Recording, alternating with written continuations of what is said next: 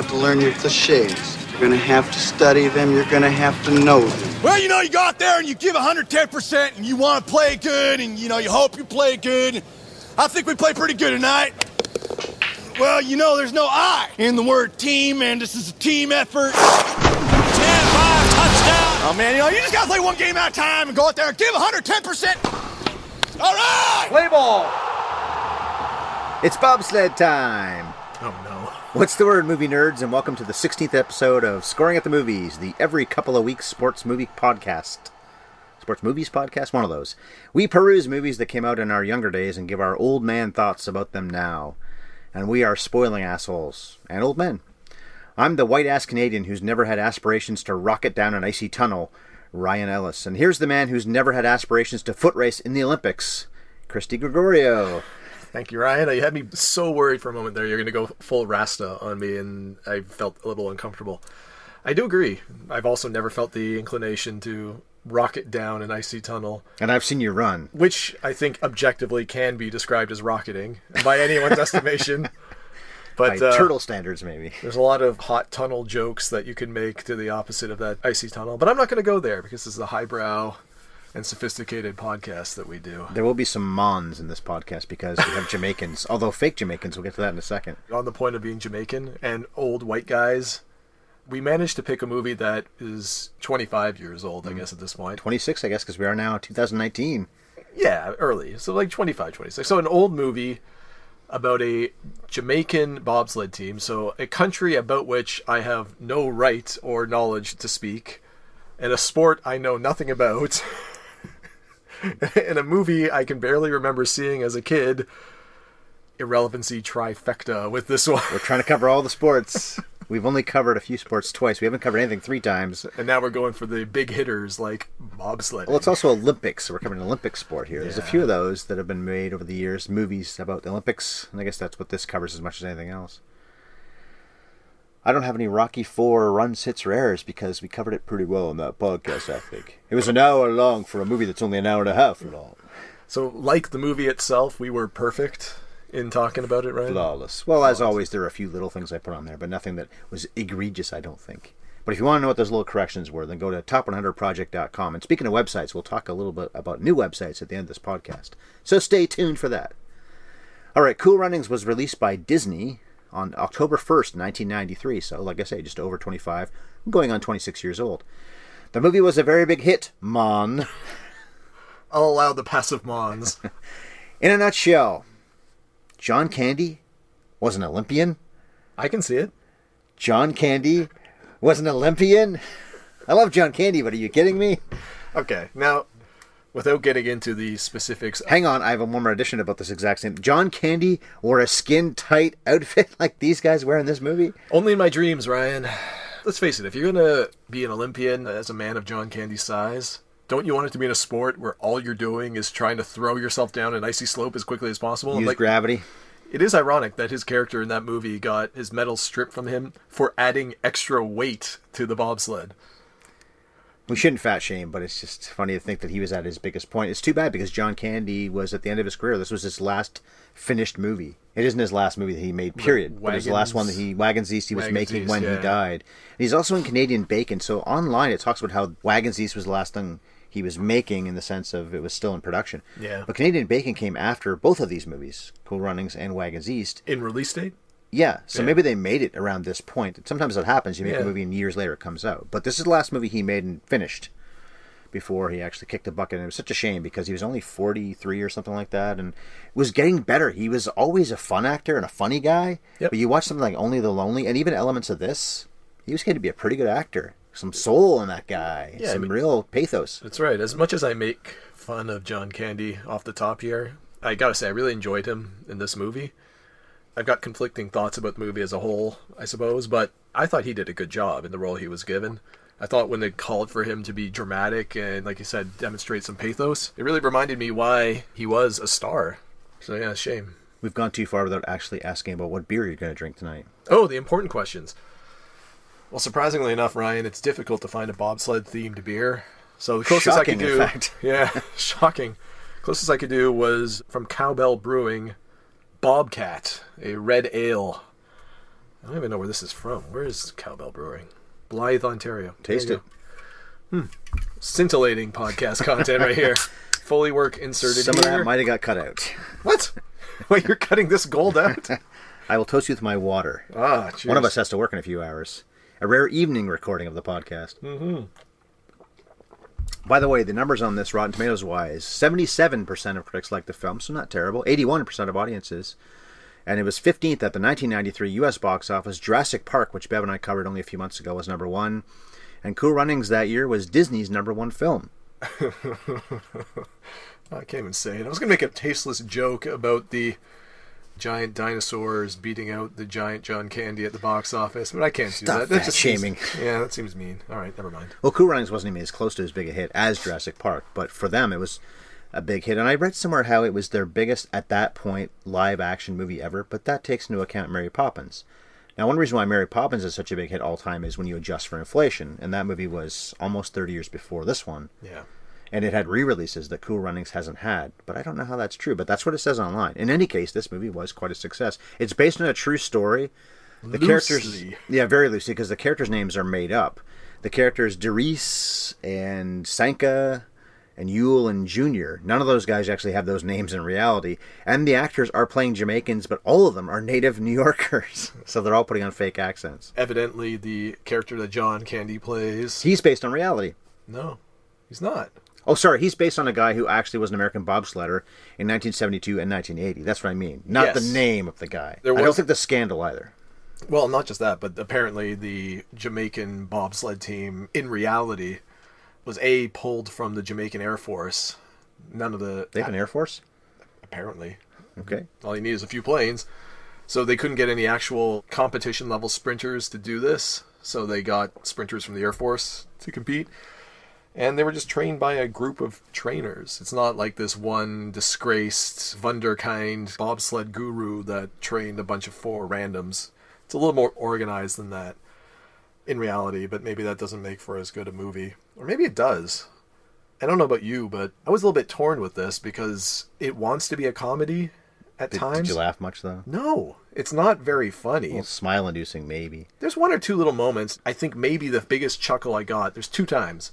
One was when they first arrive in North America. They're encountering the freezing cold for the first time. Mm-hmm. That's cute. It's always cute. And early on in the movie, when Derice mocks Sanka by doing the little rhyme patterned after what Sanka was saying to the kids about how great he was, and it was like a derisive rhyme, and that was kind of cute. But beyond that, I didn't laugh. At the same time, aside from those few scenes where usually it's John Candy giving some impassioned speech to somebody about the team, I didn't find that there was a lot of dramatic, emotional energy to the movie either. It wants to have it at the end. That's probably the best part of the whole film is the last scene. Yeah. But the irony is that you know they qualify for the Olympics, and you know that they're not disqualified, even though there are 2 points where those things are supposed to be happening, because it's based on a true story. Now, of course, any true story that becomes often a sports movie, if you make it dramatic, it's because you've been a good filmmaker. So even though we might know this happened, look at Apollo 13. That might be the best example, not a sports movie. But I guess I knew when I saw that movie that this had happened in reality. Obviously, they came home and survived. And yet still, and I've seen that movie many times, oh my God, are they going to make it this time? That's great filmmaking. You're gripping your chair. I was actually thinking about this as I was watching the movie, and this is before I kind of looked into a little bit of the actual background of the reality of things. I was wondering if maybe this just would have been a better movie if they went full bore into kind of a dramatic biopic style of movie and just told the tale of the 4 guys. Because regardless of whether or not you have this disgraced coach or whether you have Olympic level sprinters or 4 dudes, whatever the circumstances are, these are 4 Jamaicans who have unquestionably had no contact with a sport that they've never heard of, and they qualify for the Olympics. I'm sure there's interesting stories to be told on a personal level on that road. And maybe just end at the qualifying. Maybe that's the entire arc. The Olympics is really about being there. It's not about winning. Well, it's about winning. But a lot of the times it's just about being at the Olympics. I don't know when these guys got into bobsledding, but the story in the movie starts in November 1987. And they're in the Olympics in February 1988.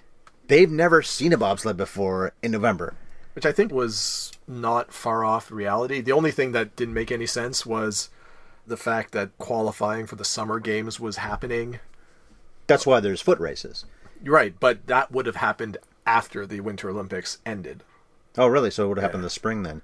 because that's back when the Winter and Summer Olympics were the same year. I think it was 92 when that stopped being the case, and it was alternated every 2 years. You have winter in 92 and summer in 94, or maybe I have that reversed. But now it's every 2 years you have an Olympics. But back in this era, in 88, it was Calgary in the winter, and it was Seoul when Ben Johnson was caught for not taking no stereos. That's right. In Seoul, Korea, the same year, later that summer. I wonder about some of the choices that the screenwriters made, and I think if you made this movie today, they don't make these same choices or anywhere close to it. We just talked about the reality of the thing, and it was not these failed Olympians that were actually on the Jamaican bobsled team. So why did that have to be the case in this movie? Why couldn't you have people approach these Olympians who are training for the Summer Games and propose it and be turned down? And then you go to the Air Force or whoever you want it to be, because then you have an even bigger hill to climb, right? You've got people that aren't as athletically gifted trying to overcome a sport that they've never tried before. I would think that would add more dramatic tension. How did they get good enough so quickly when they aren't already just these gods of the track? That was the refrain throughout this movie, whether it was John Candy or the local fans. They're always cheering on these four guys, and Derice in particular, because he's the local hero. He's the son of an Olympian, which I don't think has any basis in reality either. So he's already kind of the progeny of a national hero. But he's also known far and wide as being this spectacular sprinter who's going to supersede the accomplishments of his father. The Usain Bolt of his era that didn't actually make it to the Olympics. Exactly. So he's already got this godlike status and this superhuman reputation in terms of his athletic ability. You're basically at that point not trying to overcome the obstacle of learning the sport. You're just trying to overcome the obstacle of transitioning that athleticism from track to ice. I think it takes away a little bit of that tension and that dramatic build-up when you do that. Well, it's Disney, so they're going for the fish out of water, the reluctant mentor, bullied characters when they get to Calgary. Then they gain respect. It's the Karate Kid story, which wasn't Disney, but it should have been Disney probably too. Karate Kid also is a very PG story.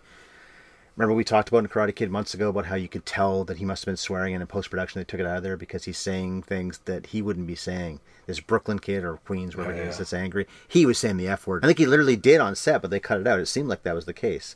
This movie is not controversial at all. Yeah. And they don't have to be swearers or they don't have to be crude or those kinds of things. They don't have to be blood and violence. There wouldn't be blood and violence in this story, I wouldn't think. But Disney really homogenized this. We covered Angels in the Outfield months ago. That was also very homogenized in a baseball movie. A little more understandable considering what their subject matter was. But in both cases, they're not that funny. Between the two, this is probably the better movie. Maybe because it's a true story. It's a homogenized movie. But that's kind of my point, is they undercut their own dramatic tension by making it homogenized. If they'd left it a little bit truer to the actual origin story, I think you'd have a more interesting build-up. They wouldn't have made been 15th at the box office that year, though, probably, if they had. That's the irony, is that they know what they're doing, and they succeeded with this movie in a way that if they'd made more of a documentary style, probably is a dud. And that's what I mean. I think if you make this in 2018, you have a much more successful movie in that style. I don't think the audiences in 1993 were clamoring for that style of movie. We were pre-boom of the biopic. And the year after the Mighty Ducks, also by Disney, so they probably thought, let's do this again now with this true story. Mighty Ducks wasn't even a true story, but let's do the same kind of thing with this bobsled team. The other little thing I found interesting was the nearly overt racism that they inserted in basically every other bobsled team. Which wasn't based on reality either, because apparently, maybe this is always true about the Olympics, but certainly it was about this bobsled team, the real Jamaican bobsled team. Everyone welcomed them in. That's the Olympics for you. That generally, from what I hear, is the attitude about Olympians anyway. There wasn't this whole sort of casual racism or exclusionary, but some of the weak barbs too. Got training wheels for that thing, got to tuck them in at night. So lame. That probably comes from, like you said, the Disneyfication of the movie. You gotta be weak sauce and lame because anything harsher and you might get into language that the kids don't really like, or the parents don't like for the kids. But I think it's true that the American team gave the Jamaicans a backup bobsled because they needed one for qualifying. They didn't have one. And so they just helped them out by giving them one of theirs. And of course, in this movie, part of the struggles they have to overcome is actually buying a shitty secondhand bobsled. That's a question, too, because Junior supplies the money by selling his car, and he's also the rich kid. And he's also the one that starts this whole story by tripping up two of his friends, well, they become his friends, in the qualifying race, including Derice. But he provides the money. Okay, so that means that the five of them can fly to Calgary, and they have some means. They have to eat, and they have to have basic clothes. Of course, as you said, provides the joke where Sanka puts on everything he has. And has the money for the bitchin' spandex. Well, later on, exactly. Where's that money come from? Because it seems like what Junior provides isn't that much money. Irv buys the bobsled. Maybe it is from Jamaican funds because they're providing some of it, aren't they? don't But then think- they I don't also think they have got those it. great outfits, and they got to stay in Calgary for weeks. They're there for quite a long time. They're training and qualifying. You're not supposed to think of these things, I guess, but where'd all that money come from? Yeah, I know. Let's not get too deep in the weeds on the logistics, I guess. Speaking of Calgary, they actually did shoot it there. I assume probably using some of those same tracks. I don't know much about the Winter Olympics. If some of these cities, they probably have left these facilities in place, maybe for people to train on for years and years to come. And sometimes places like Canada, we weren't doing well. These very Olympics in '88, we did not do well. We won, I think it was 4 bronze or 3. We won something like 5 or 6 medals at a host games. Cut to 22 years later, 2010, we won the most medals, and we won the most golds, especially, including the hockey gold, one of the most famous things for us. Anyone who's Canadian right now will be proud thinking about that all over again. I'm standing up and saluting right now. Right now, yeah, exactly. But it took 22 years from us going to being a bit of a joke as the hosts Yeah. to being great at this, and maybe because they could use the Calgary facilities. But they shot in Calgary in February and March 1993, but also in Jamaica. But shooting in the winter in Calgary, they really earned it. I wonder, I guess no. I was going to say, was that a legitimate response to walking outside? Well, they're New Yorkers, like I said, don't forget. Yeah, then that occurred to me. They're New Yorkers. They've experienced worse, probably. Well, maybe not worse than Calgary. Calgary can swing hard both ways as far as hot, cold. I think New York gets worse weather than we do here in Toronto, more They often do. than not. Well, we get. They're we get on the some- coast, we're not. Yeah, we get the lake effect buffer. They've been hit harder some years for sure. There's no question. But just to circle back on that racism thing, it struck me that the only reason that was in the movie, as much as it was because they wanted to set up the slow clap scene I at was the end just of the gonna movie, bring it much like the end of Rocky IV with the Politburo. If I can crash, and yous can crash, everybody can crash. Which is true. It's a sweet moment. These guys have a brutally hard crash.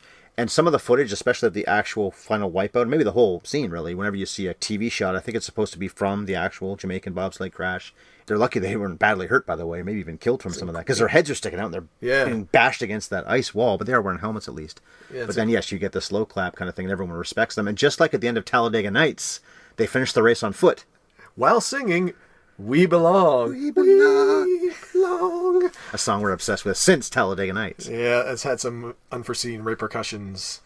I read a quote from one of the guys on that Jamaican bobsled team, the real team members. Okay, yeah. He talked about not even realizing it. So I guess this wasn't the driver. He would have been one of the middlemen, I suppose. Didn't even realize that they had flipped at the Really? time. They're going that fast, huh? Yeah, it was going that fast, and I guess your head's tucked down when you're in the middle, so you couldn't see. Didn't realize anything was necessarily wrong until he could start smelling the burning of the fiberglass from his helmet dragging along the ice. That notion that all that's between your skull and the ice is a relatively thin layer of fiberglass, and that is being friction burned away from your head to the point where you can smell it happening, and that's your trigger. That is terrifying to me. No control over that. Well, they do have quite a few shots of the bobsled going down. Probably just the camera sitting on one of these bobsleds. I assume going at the same speed or close to as what a bobsled actually would, and it is terrifyingly fast. We know next to nothing about bobsledding as a sport generally. Nor skeleton, nor luge. But there have been instances, and I think it happened at the Vancouver Winter Games, where a Georgian bobsledder, like the Eastern European Georgia, died during one of the qualifying runs because he shot off the track and hit a supporting stanchion for the track. Right? Before the games even started. That's Yeah. true. Yep. There's no question. It's a bloody dangerous sport. That's one of the opening introductions that John Candy makes to the Jamaican. I guess it's like the broader assembly. At that point, he has, 3 members? He's trying to recruit a 4th. Is that right? Or is it just Derice and Sanka? When he shows the film clips... It's just Dries and Sanka because Yeah. Junior and Yule are actually watching and they do the slow walk. I'll be part of this thing. But it's actually just Dries and Sanka at that point. This sport won't break your bones. It'll shatter them. Right. That scene's supposed to be funny. We didn't laugh, but it's supposed to be funny where they look around and no one's there anymore except for Yule and Junior. I actually think John Candy's delivery of those lines is spot on. He's watching the tape. He's reacting. Ooh, ah. And it's like 1930s era bobsled tape at that point. But the shot of him showing the tape and all the crashes and then turning around and the room has emptied entirely. It is such an eye-rolling... No, man. Yeah. Oh, No part of this. come I on. don't know if you've been to Jamaica, by the way. I've been there twice I with have Bev not. on vacation, and they are really nice people. The servants of the 2 resorts we were at, especially the first one, I would say, were so nice just randomly walking past you, which you never get in Toronto when it comes to service or just people in general. I really wondered if my wallet was showing him. Hey, he's got a tip for me. No, they're just like that down there. And I like Jamaica a lot. I'd go back again in a minute. The 2 resorts we saw, awesome. That's one of the reasons off the top that I said I'm woefully unqualified to comment on a number of aspects of this movie. One of them- Olympics, Calgary, and Jamaica and for you. Jamaica in particular, because I've never been there. I've known and worked with a lot of people that have immigrated here from Jamaica, and they're all lovely people, but I have no idea what the political climate there is, what the sporting culture is. Aside from Usain Bolt, that's as far as my knowledge of Jamaican sport goes. Didn't he say at one point, the guys in charge of all this, that they do running and weightlifting or something like that? They didn't have winter sports, I think, at all. No, you're right. Running and something else, and I don't remember what that... It might have been weightlifting. I don't think they have that much now. They probably have more because there's just more people in every country. And the Olympics are bigger than ever at this point. I think Canada does more than we used to in all the Olympics. We're not that big in the Olympics at this point in summer or winter. Like I said, we are now. In terms of number of events competed in? And there are also more events that they actually allow to be Olympic events. Yeah, it's gotten to be bigger and bigger, yeah. It's funny, we talked about the dangerous crash and the burning helmet and all that. And cool runnings means peace be the journey. Be cool, man. And these guys are literally being cool by being cold, but then maybe coming close to dying. Not such a peaceful journey. But every time, Sanka does that little thing at the end saying it's bobsled time. By the way, he also says at one point, slow it down. And I think it's their initial run to Derice. But Sanka, you're the brake man. You slow it down. That's your job. He's the steerer. That's fair. I didn't notice that. I like when they show Derice holding the controls. And it's not a steering wheel. It's just two little, I guess you'd say, cables. Yeah, it's just levers pulling on the front There's blades. only so much you can really steer with those things anyway. Obviously, It matters. Every little inch probably matters with one of those things. Maybe even millimeter matters. Just goes to show how little control they really have. But at the same point, that little bit probably makes all the difference in the world. And these guys are clearly talented athletes to get so good so fast in reality or in this movie. Yeah. We have the typical montage of hijinks where they're completely inept, but they quickly improve. Yeah, I enjoyed the scene of them training in the bathtub. They're mimicking the turns in the course. And it's like you said, the amount of control you have, I think, with the cables is probably minimal. And it's as much about shifting your weight within the sled to try to lean into or out of a turn. And at the same time. At the same time, yeah. That's why you see them yell out right, and all four of them in the bathtub lean to the right, and left, and all lean to the left. That's going to give you as much stability probably as anything else. And if you train enough and you know the corners and the twists and turns of a track, you're going to know instinctively. You don't need to be told when to lean. You're just going to know. Yeah, and I think in this sport, at this level, at these speeds, I'd imagine if you're going that fast into a turn, and if you're trying to react as it's happening, at best, you're going to have a slow run, right? You're not going to react quickly enough to have a clean run, so you're not going to qualify or medal.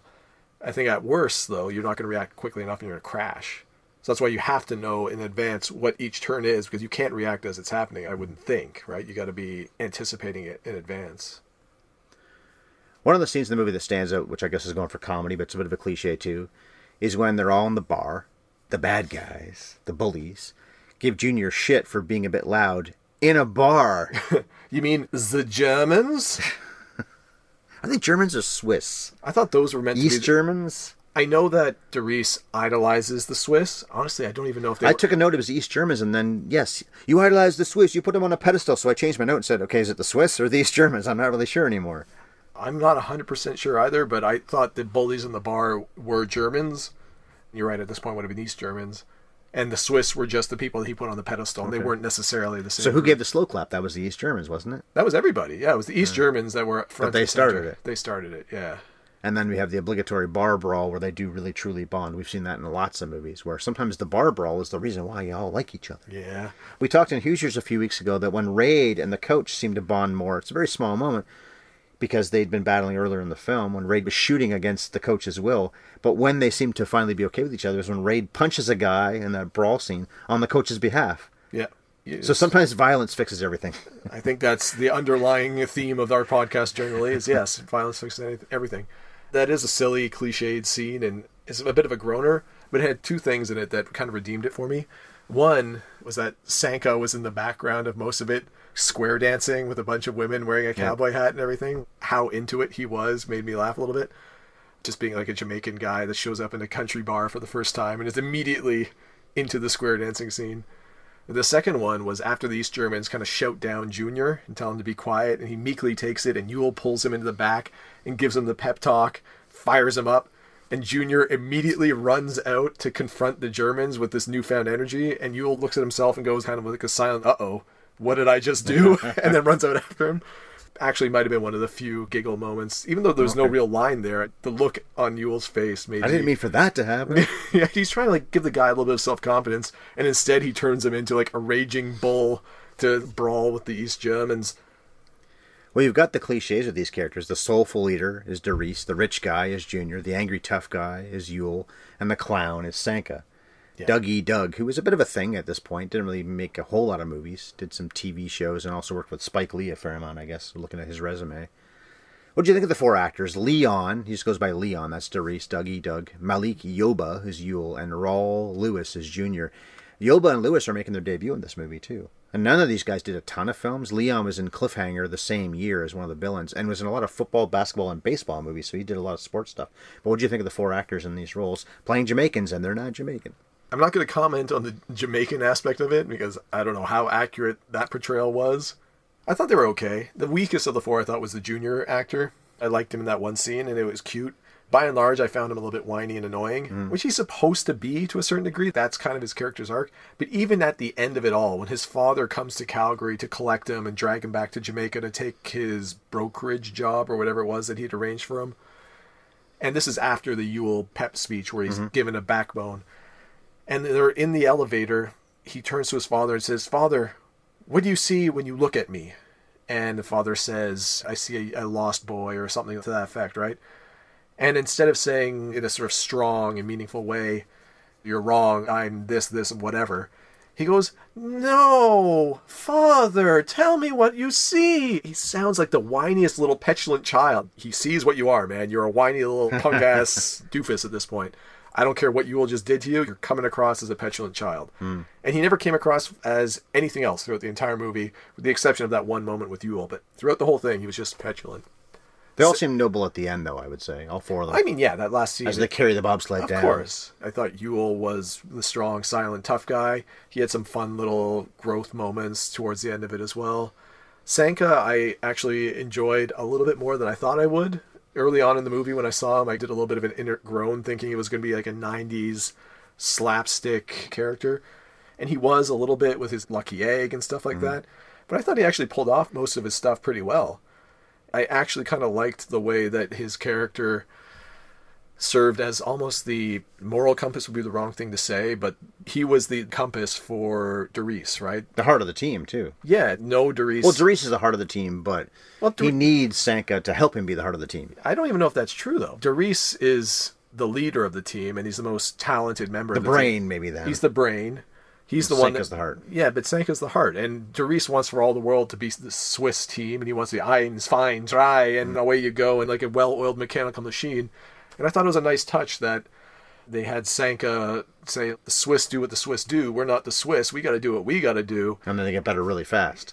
Yeah, which They is start being themselves. Of course, highly unrealistic, but it's nice to see that we're going to do it our way and succeed. And it was a cute little message, however fictionalized it might be. The whole feel the rhythm, feel the rhyme, something, it's bobsled time. That's his thing every time they go down the track. Yeah, it was a nice little callback too. What was it? The derby racing that Sanka was involved in? Kart racing? Kart racing, yeah. He thinks he's going to be the one that drives the bobsled, but instead he's the opposite. He's the brakes. He's Exactly. not the steerer. That's the rhyme he sings out when he's kart racing. Feel the rhythm, feel the rhyme. It's kart racing time, and then away he goes with the kids, and they just transfer it to the end. Yeah. I don't know, it was a nice little callback to home, and we're going to do it the Jamaican way. Did you know that this is the same Olympics, incidentally, where Eddie the Eagle competed? He had a lot of underdogs, and Eddie the Eagle didn't do well in the end either, but it was all about him being there, the Olympic spirit, about these guys and about him just being there at all. That's a movie I don't think we've talked about doing before. I mean, it's obviously a much more recent movie. Yeah, a couple years ago, yeah. But that might be an interesting one I to think touch it's on. Hugh Jackman who plays his mentor, and is it Taron Egerton or It something is, like yeah. that? Taron Egerton and Hugh plays Jackman. Eddie the Eagle, yeah. It would actually be kind of an interesting comparison to this, not necessarily because of the sport, but because, like you said, it's two similar story arcs. You've got two protagonists, or sets of protagonists in the case of Cool Runnings, that have no connection to a sport, decide they want to undertake it on behalf of their country with no support from their country, get to the Olympics and don't do very well. But it's a very similar arc all the way through, and you've got in both instances the Hugh Jackman or John Candy characters, the outcast former competitors. Get a second themselves. chance. Yeah. And those guys just making it there is the victory. Exactly. Although the Cool Runnings characters, I'm not sure if this is based on reality, but in this movie, that run where they crashed, had they done really well there, they had a shot at medaling. So they were the underdogs, but could have actually got a bronze, a gold, or a silver. Yeah, that's not true. But in the movie, that's what they're saying. Yeah, in the movie. In reality, I think in their 3 runs, they had the 3rd worst time, the 2nd worst time, and the worst time. Okay. And then in the 4th run, they crashed. Still qualifying for the Olympics. That's an unbelievable feat. No, I think qualifying in and of itself was an enormous success. And that's why, off the top, I was thinking, if you were to remake this movie in 2018, more of a biopic style, do you almost end it, or maybe just you qualified for the Olympics, and then as you're racing, what's it called, the running start or whatever? Mm-hmm. That's where you cut. That's where you cut to credits, and you don't even get into the whole crash in the 4th People run. criticize Color of Money for not having a big match between Cruise and Newman. Well, they do have a pool game, but Cruise throws it. Yeah. And then it ends on a freeze frame where they're going to have their final big match, and they don't actually do it. You know what other great movie does that, Ryan? Rocky 3. True, but we found out what happened. Although maybe that was a lie, and then in Creed, he did. He won. Exactly. You Although don't maybe he know. was lying, who knows.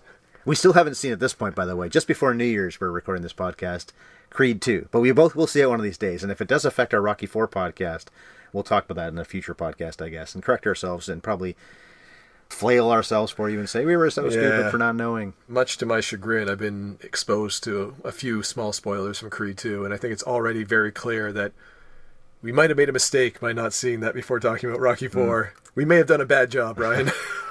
I think it was a fun podcast, Chris. It was an hour long and the movie's an hour and a half. We really got thorough. Now, the cast in this movie, I don't think this was ever going to happen, but I read this online, could have been Denzel Washington and Eddie Murphy as Doris and Sanka, and then Wesley Snipes and Marlon Wayans in the other 2 roles. Man, Denzel was a star. Eddie Murphy had already been a star for a long time. Wesley Snipes was, he was a star too. Marlon Wayans, not so much maybe, but was a name in some ways.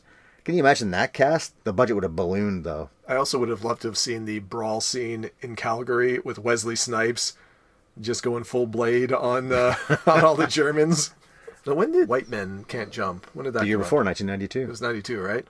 So it would have been an interesting sequence of sportish movies for Wesley Snipes if he had taken Having a played role. in Major League as a baseball player. Yeah. Basketball player, and then this.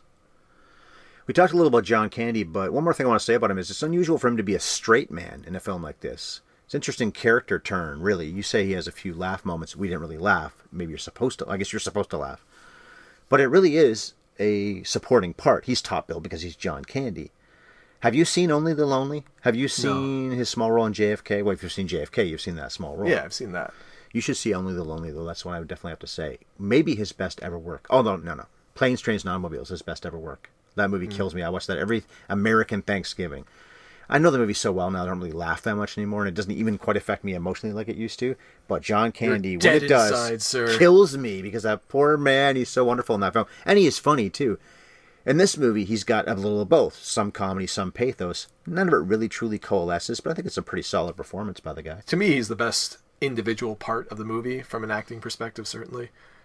You really throw me for a loop with this Planes, Trains, and Automobiles thing, though. You don't laugh anymore at the "those aren't pillows" line. Oh, I still laugh at some of the lines I still love, but I can quote it. You know what it is? In some of the great movies, like Big Lebowski, I still laugh, but I'm also quoting the movie either literally out loud or in my own head. Yeah. In Planes, Trains, it's the, I want a fucking car right fucking now. So when I saw that a few months ago, or a few weeks ago, I guess, I had to be in sync with them saying it because I want to know that speech by heart. So I wasn't laughing at it so much as just doing the thing. Yeah, there's so many great movies. I don't watch it as often as you do, but when I do, there are certain scenes that never fail to actually make me laugh out loud or almost want to cry. That is John Candy. I like me. My wife likes me. Yes. Kills me when you know where it's going, and at the end, Dad, what are you doing here? Why don't you go home? I don't have a home. Marie's been dead for 8 years. Yeah. God, this poor guy. This was going to be possibly one of our great character actors had he lived. It's such a shame that he died at 43 or something like that, Right. and it was 94, 95, 94 I think when he died. Because he was already giving us some interesting performances. He had been good before, granted, the comedies like Splash, like the other ones we just mentioned, but then Only the Lonely with some real depth. Yeah, there's comedy, but some real good pathos. And then a performance like this, a little different kind of thing. Yeah. He might have been one of the actors you look at and say, man, Kurt Russell, Jeff Bridges, John Goodman, John Candy. And unfortunately, he's been dead for 25 years now. It's one of those what-if things. People much more learned about acting and movie making than I often hear say things like, it's easier to be a comedian acting in a straight role than it is to be a dramatic actor and be funny. Yes. It's so rare. Not just an actor that can do both things in different movies, but an actor that can be so funny in one movie and then turn the dial and then towards the end of the movie be so dramatically empathetic and make you feel so strongly like John Candy does in that movie. And Plain Strange, yeah. Yeah, and to a much lesser degree in Cool Runnings. But he does something similar. There's certain scenes where he's playing it for comedy and certain scenes where he does a very good job of playing it for drama. But it shows you, like you said, the depth of talent that this guy had and how sad it is that we didn't get to see it through all the way. Pretty good camaraderie with these guys, too. On screen, it looks that way, certainly. He seems to fit in pretty well with these guys, even though they're nobody actors for the most part, and he's John Candy. Yeah, but from everything I've ever heard about John Candy is that he was essentially the nicest guy you'll ever meet, regardless of how big a star he would have been. Certainly in Canada. I don't know how big or well-regarded he was in the States, even though he was obviously working regularly. Up here he was a god, though. Up here he's a god, but this is an American production, Disney production, obviously. So I don't think it's ever a situation where you have an ego. I think he was probably the kind of guy that would just welcome you with open arms and do everything he could to Make the movie as good as it can be. Exactly, yeah. The guy trying to make the movie best he could be was John Turteltaub, the director, who did Phenomenon with John Travolta a few years ago. Now that would have been a different movie. Phenomenon with John Candy. Him and Keira Sedgwick having a love affair. But I love much different Phenomenon. movie. I'm a big Phenomenon fan. That movie is a little manipulative too, like this one is, but I'm a big fan. And then he went on to the National Treasure movies. I think he did both of those. And I didn't know this was him, but The Meg, that shark movie from last year, was him, John Turteltaub. So he's had an interesting career, and I think he did an okay job with this movie, but he didn't really make us laugh, so I guess there's a bit of a minor failure there. But it's fine, I suppose. The writers are not really big names, Lynn Seifert and Michael Goldberg, but Tommy Swerdlow is another name who wrote this, and he was one of the writers on the 2018 Grinch. Still in theaters as we record this podcast. We don't need to say anything about it. I just had to make that point. I like to talk about the writers and directors. The thing I should talk about next is a big part of the movie is the end credit song, I Can See Clearly Now, which became a big radio hit when this came out. It did. That I remember from this time period. The biggest hit out of this movie, actually, was probably that song. And not quite to the level of We Belong from Talladega Nights, but it's one of those songs you kind of want to put on your phone. You think, oh, I don't actually have that. Maybe I should download that. Which I didn't do, but God knows I might at some point, because it is a pretty cool little tune. Did you find it interesting that Hans Zimmer got a credit in this movie? As a composer? No, Yeah. I didn't write that down. Okay. He had done Rain Man. Or was it John Williams? No, it wasn't John Williams. It couldn't have been. Okay, No so way. then it's Zimmer. I knew it was one of those two names that popped up, and it blew my mind because it was during the opening credits, right? Okay. There's a reggae track playing, and I thought there's no way that Zimmer wrote this. I think he composed one song, and I don't know where in the movie this song comes up. It must have been some instrumental score, maybe during the training montage. But he got first billing as far as the composer credits go. He's a multi-talented guy. He's had some interesting credits in his resume. The year after this, he does Lion King. Zimmer? He won an Oscar for that. Oh, for his good score. for him. He's got some spectacular stuff. Chris Nolan movies now. I have very few musical bucket list things. I understand the Hans Zimmer in concert experience is supposed to be spectacular. Okay. He's got such a library to pull from. I guess it'll be very akin to watching a John Williams in concert. They both write a lot of score, so there's so much of a wealth of things. Yeah, if you just Listen take the to. hits out of it, I'm sure you can pull together an extraordinary orchestral concert, right? This movie was also nominated for the top 100 genres in the sports category, so we're eventually going to cover all those maybe. We've covered a few lately that didn't make it. I guess it's a fair choice. It's good to have different sports in there. You can't just have football, baseball, boxing all the time. A lot of that stuff on that nominations list, and we've covered a fair amount of those kinds of sports. But here's Yeah. bobsled in the Olympics, a little different. Top 100, eh? Well, nominated. Didn't make it. Oh, it didn't make it. Yeah. Oh, sorry, I misheard that. Oh, anytime we talk about movies that made it, and we've covered 6 now already. But Evan and I covered a few of them before. Top 100 sports movies. The top 100 genres was that show the AFI did, Okay. but then they broke it down into 10 different genres. So it was courtroom, it was sci-fi, it was animated, and then they had sports. Okay. Raging Bull, Rocky were number 1 and 2. Yeah. Field of Dreams, I believe, is one of them. Bull Durham definitely was. No, Field of Dreams was in this fantasy category, actually. Interesting choice there. Yeah, well, some of them do cross over. Yeah, I get the crossover. Some of the movies that belong in one category, and The Lord of the Rings is in fantasy, but it just as easily could have been in the epic category of that show. Yep. All right, well, I guess that's it for the podcast. What else can we really say? That's last thoughts on Cool Runnings. We often say, could you score at this Oh, I movie? didn't ask you that, yes. I think it's safe to say It's way too Disney. maybe.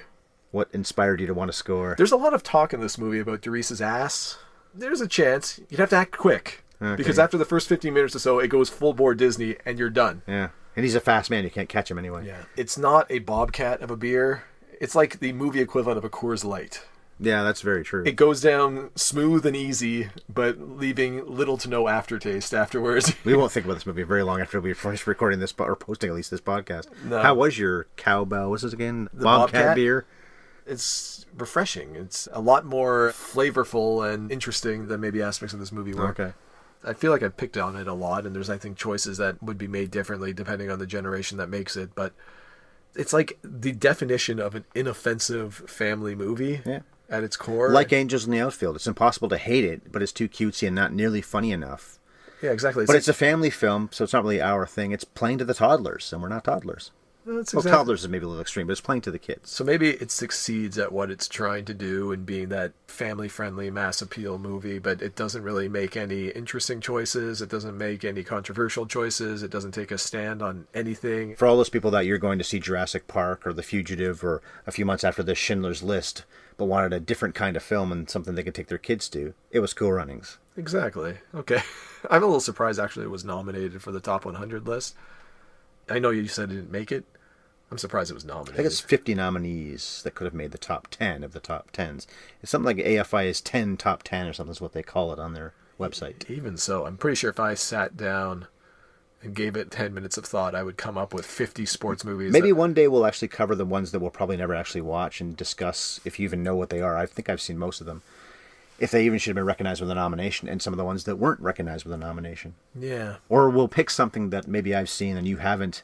Watch it randomly. Bev and I have done that plenty. A lot of the movies that she and I have covered, she'd never even heard of or certainly had not seen. And rarely have we done something, if not never, have we done something that I haven't seen before. So almost always I go in knowing something about this movie, maybe knowing a lot. And a lot of times she's the newbie. Well, that could be you. That could be you, Chris. Oh, dare I dream. You know, a good example in a movie I'm sure you'll like is North Dallas 40. North Dallas 40 is a damn good movie from the late 70s with Nick Nolte. And I bet you haven't heard of it, have you? Never heard of it, but you had me at Nick Nolte. Those I think teeth, you'll like it. Can't say no. Good film. All this talk of lists and obscure films and stuff like that. But we should look at doing either like a personal draft or a personal list of your top 10s and why and what attracts you We could to do that that. movie. AFI notwithstanding, just your favorite top 10 sports movies. Not Yeah. critiquing anybody else's lists, because I'm sure our list will be similar in a few movies, but probably very different in most of them. Largely because you have a much deeper knowledge of movies than I do, so you'll probably have some obscure picks that I've never heard of. But I'm sure we also have differing tastes in what makes a movie good or bad. So I think it'll be an interesting exercise at some point. Maybe we'll get into at least 30 or so movies we cover in total. Yeah. Maybe later this year. Just 1 minute Synopsis. Seven have done movie by episodes movie. like that. We did a Movies We Hate podcast a couple of years ago, which people seemed to like pretty well. And it wasn't an actual movie podcast. It was talking about movies in general that we didn't like. That's a great idea too. We could also do the inverse and do probably a much shorter list, because I don't know if I want to go through 30 movies I hate, but like maybe a top 10 overrated movies or movies we didn't like. Because I'll tell you what my number one on that list would be for sports: Raging Bull. Okay. I hate that movie with a passion. It's funny, that one is beloved by critics, but I know a lot of people that either don't like it or haven't seen it, or if they have seen it, they say what you just did, which is, fuck that movie in the face. I love the hell out of De Niro, but I don't understand the love for that movie. You just said it's number one on most people's sporting And movie it was, lists. yeah, the AFI's list, that was number one. And if you asked a lot of movie buffs, I'm sure they would say the same thing, in the sports category at least.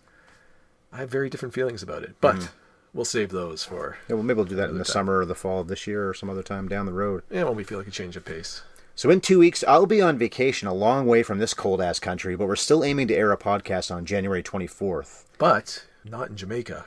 I'll be in Cuba. Think of the synergy we My could have first had. trip. Yeah, if we'd gone, I would have been fine with going to Jamaica, but we did pick Cuba.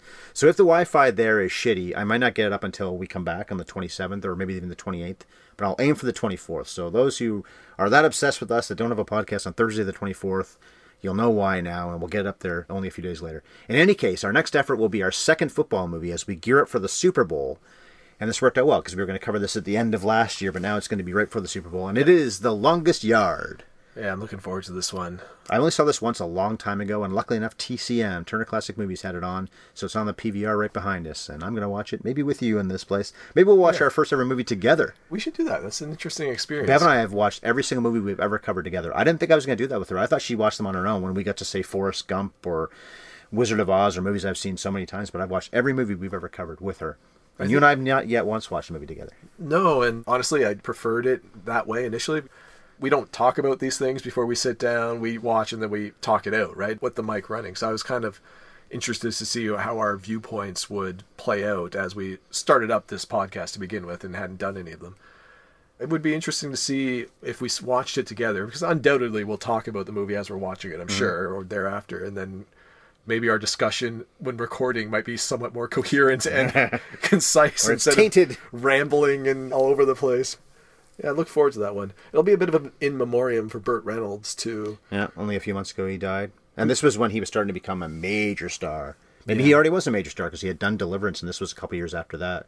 He certainly was a huge star in the years that followed this movie. I think this may have been what put him over the top, along with Deliverance, as a big player.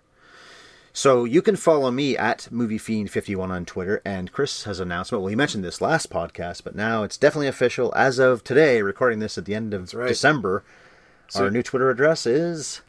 At Scoring at Movies. Yeah, not at the, but Scoring at Movies. That's right. Scoring at Movies. We'll hopefully be posting our sports-related, movie-related, podcast-related material on there fairly regularly. Well, not on there. We're going to try to find a website and a whole different provider. Right now, we're going to stick with this provider. We'll get this at some point. We don't know when for sure. It might be before the end of January, maybe later on down the road.